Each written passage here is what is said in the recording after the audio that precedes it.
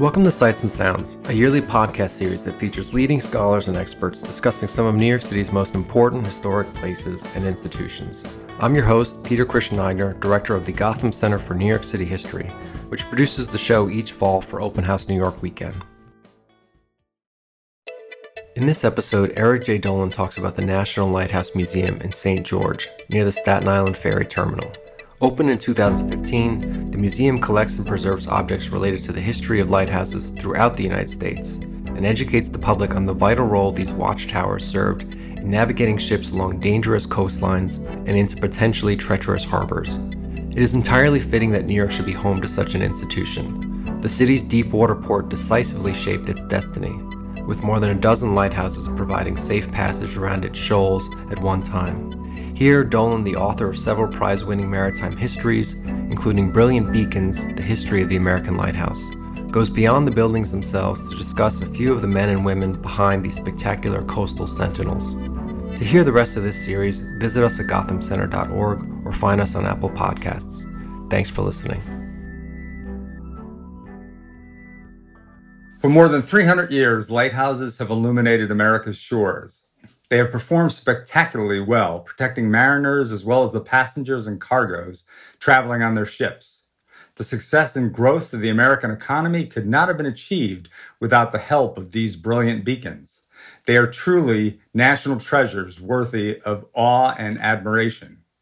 The Robbins Reef and the Coney Island lighthouses, along with a handful of other beacons in and around New York City, played an exceptionally important role over the centuries, helping ships from every corner of the globe safely enter and exit the harbor and maneuver the Hudson and East Rivers.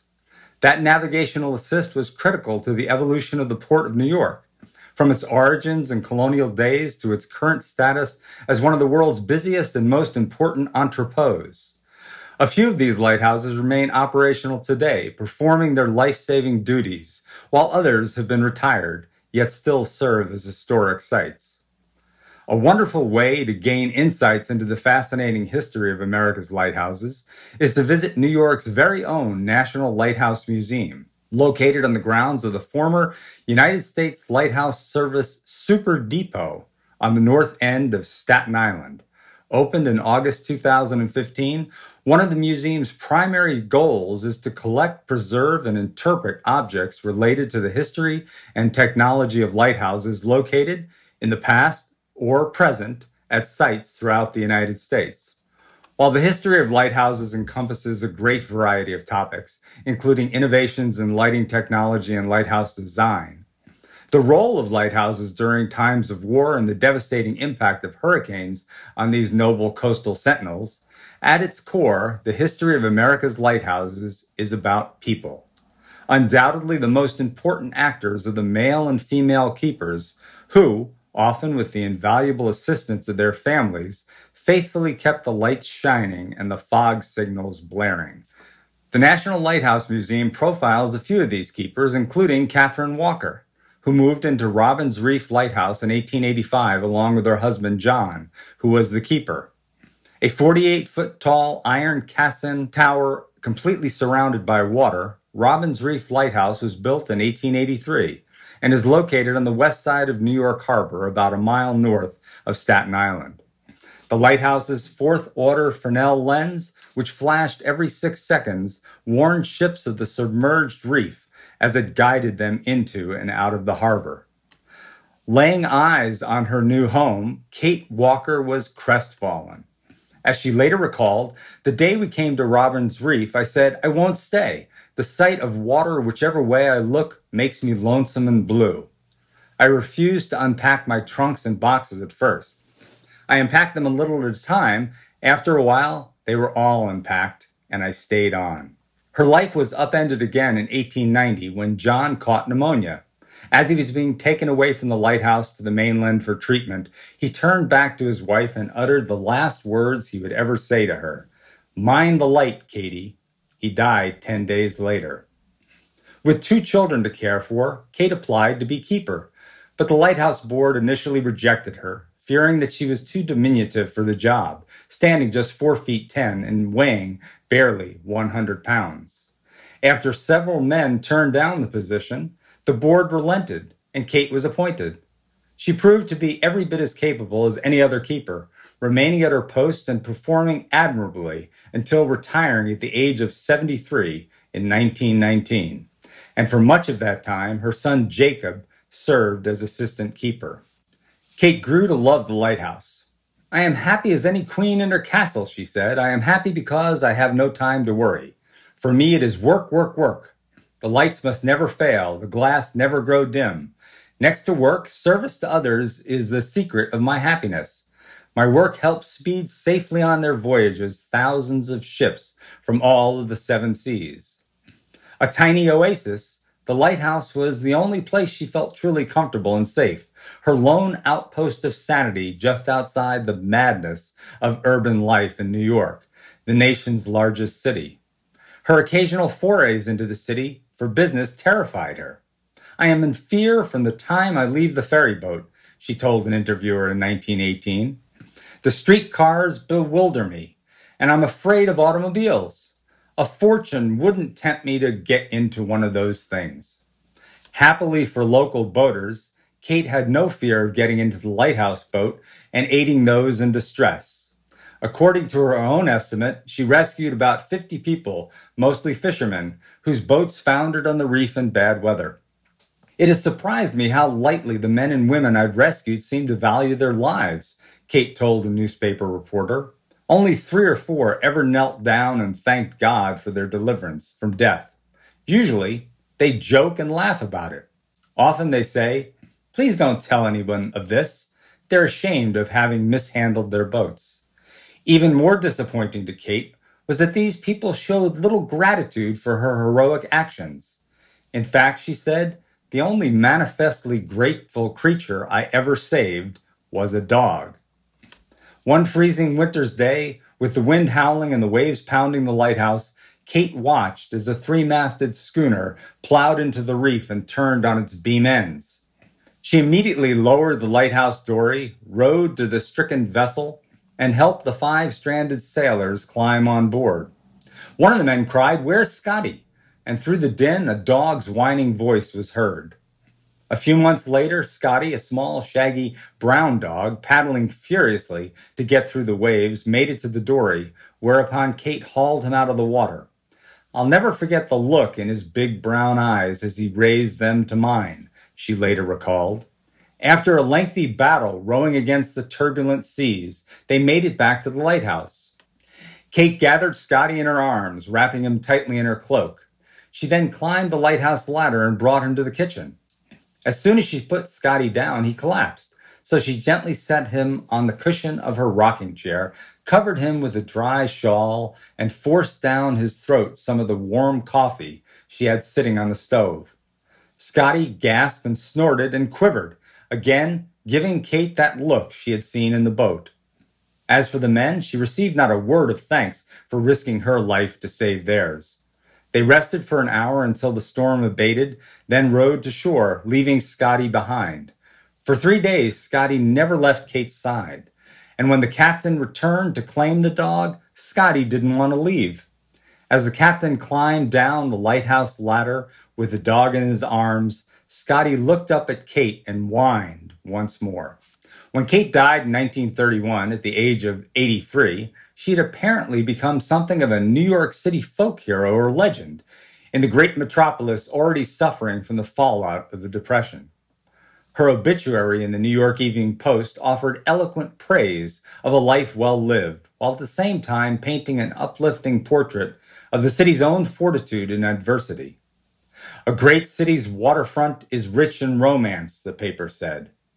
There are queenly liners, the grim battlecraft, the countless carriers of commerce that pass in endless procession. And amid all this, and in sight of the city of towers and torch of liberty, lived this sturdy little woman, proud of her work and content in it, keeping her lamp alight and her windows clean, so that New York Harbor might be safe for ships that pass in the night. It was a brave job and bravely done. In doing it, Kate Walker became a lighthouse herself, for there is inspiration and good guidance in her story. Another New York City keeper story involved Frank Schubert, who in 1989 became the last civilian lighthouse keeper in the United States, since all the rest of the operating lighthouses in the country had become automated.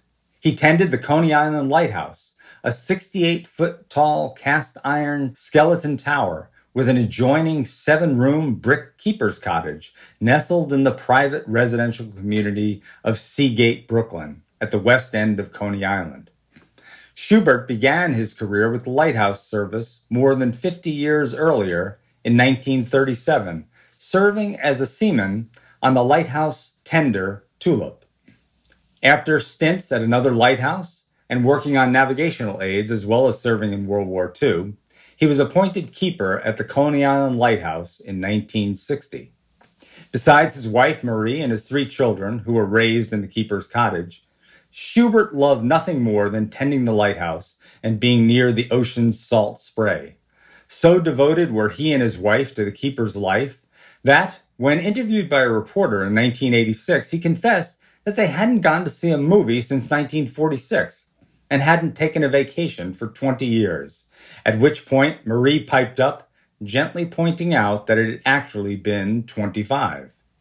When the Coast Guard automated the lighthouse in 1989, it kept the 73-year-old Schubert on as keeper, even though he was more of a caretaker than a traditional keeper, since the light no longer needed continual tending. Nevertheless, Schubert did maintain the property, and every day he would climb the tower's 87 steps to check on the light and fog signal. Starting in the late 1980s and running until the early 21st century, Schubert got plentiful press coverage as the last civilian lighthouse keeper. On the 200th anniversary of the lighthouse system in 1989, he was invited to meet President George H.W. Bush in the Oval Office, commenting later that the president was nuts about lighthouses. But it was Schubert's interview on National Public Radio's All Things Considered in February 2002 that made him a national celebrity. Titled The Last Lighthouse Keeper, the interview was part of a larger series meant to pay homage to jobs that were on the verge of disappearing.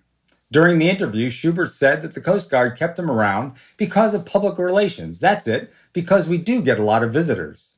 But if that was indeed the sole reason, his bosses must have blanched at what he said next. Visitors, visitors, visitors. It drives me crazy. I've had people want to spend weekends out here. They want to pay me to put them up. They want to spend weekends just hanging around the lighthouse. I don't know why they like lighthouses. When was the last time you were on a lighthouse? To you, it's romantic. But when you see it every day, day after day, it's not romantic anymore. Unfortunately for Schubert, the situation degenerated after his decidedly frank interview. Everyone, it seemed, wanted to talk to him and see him, as if he were a rare exhibit in a zoo. His phone rang incessantly, and hordes of visitors, ranging from documentarians and reporters to lighthouse lovers and the simply curious, came by the lighthouse at all times of day. "My head's going to explode," he told a reporter. "I don't have anything interesting to tell." But in fact, Schubert did have plenty of stories to tell, including his being credited with rescuing 15 people over the years. Despite some crustiness, perhaps brought out late in life in the wake of all the unwanted attention, Schubert had always been a faithful public servant and a gracious host to the thousands of school kids, lighthouse buffs, and others who visited the lighthouse over the years. And after he died on December 11th, 2003, at the age of 88, in the keeper's quarters he had for so long called home, he was given a fitting tribute by the region's Coast Guard commander. The Coast Guard mourns the loss of its most courageous sentry of the sea. His devotion to duty and courage are unequaled. Although Schubert was the last of the civilian keepers with ties to the lighthouse service, he was not the country's last keeper. That honor goes to the keeper at the Boston Lighthouse. Federal legislation spearheaded by the late Senator Edward Kennedy in 1989 requires the lighthouse to have a keeper to maintain its historic character and to serve as a living museum that educates the public about the essential role of lighthouses in the nation's development. And to this day, a civilian keeper employed by the Coast Guard performs this important duty. If you want to learn more about America's lighthouses, take a trip to Staten Island and visit the National Lighthouse Museum. If its wonderful exhibits enthrall you, then there is only one thing to do.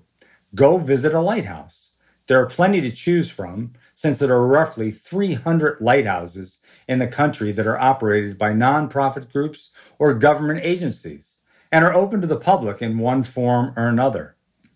Not only will you see the inherent beauty of lighthouses starkly etched against the sky, but you will also understand why these brilliant beacons have indelibly woven themselves into the American fabric. The rich history of lighthouses, more than anything else, will draw you in.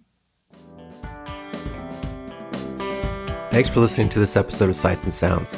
Be sure to check out the rest of the series, available on Apple Podcasts and GothamCenter.org, where you can also learn more about the rest of our programming here at the Gotham Center for New York City History. Post-production for this season was provided by Garrett Tiedemann and Gabriella Montequin for Citizen Racecar. Special thanks to Dina Ecker for help in the making of this episode too. I'm your host and the show's producer, Peter Christian Eigner, Director of the Gotham Center for New York City History at the Graduate Center, City University of New York. Be safe, everyone, and enjoy Open House New York weekend.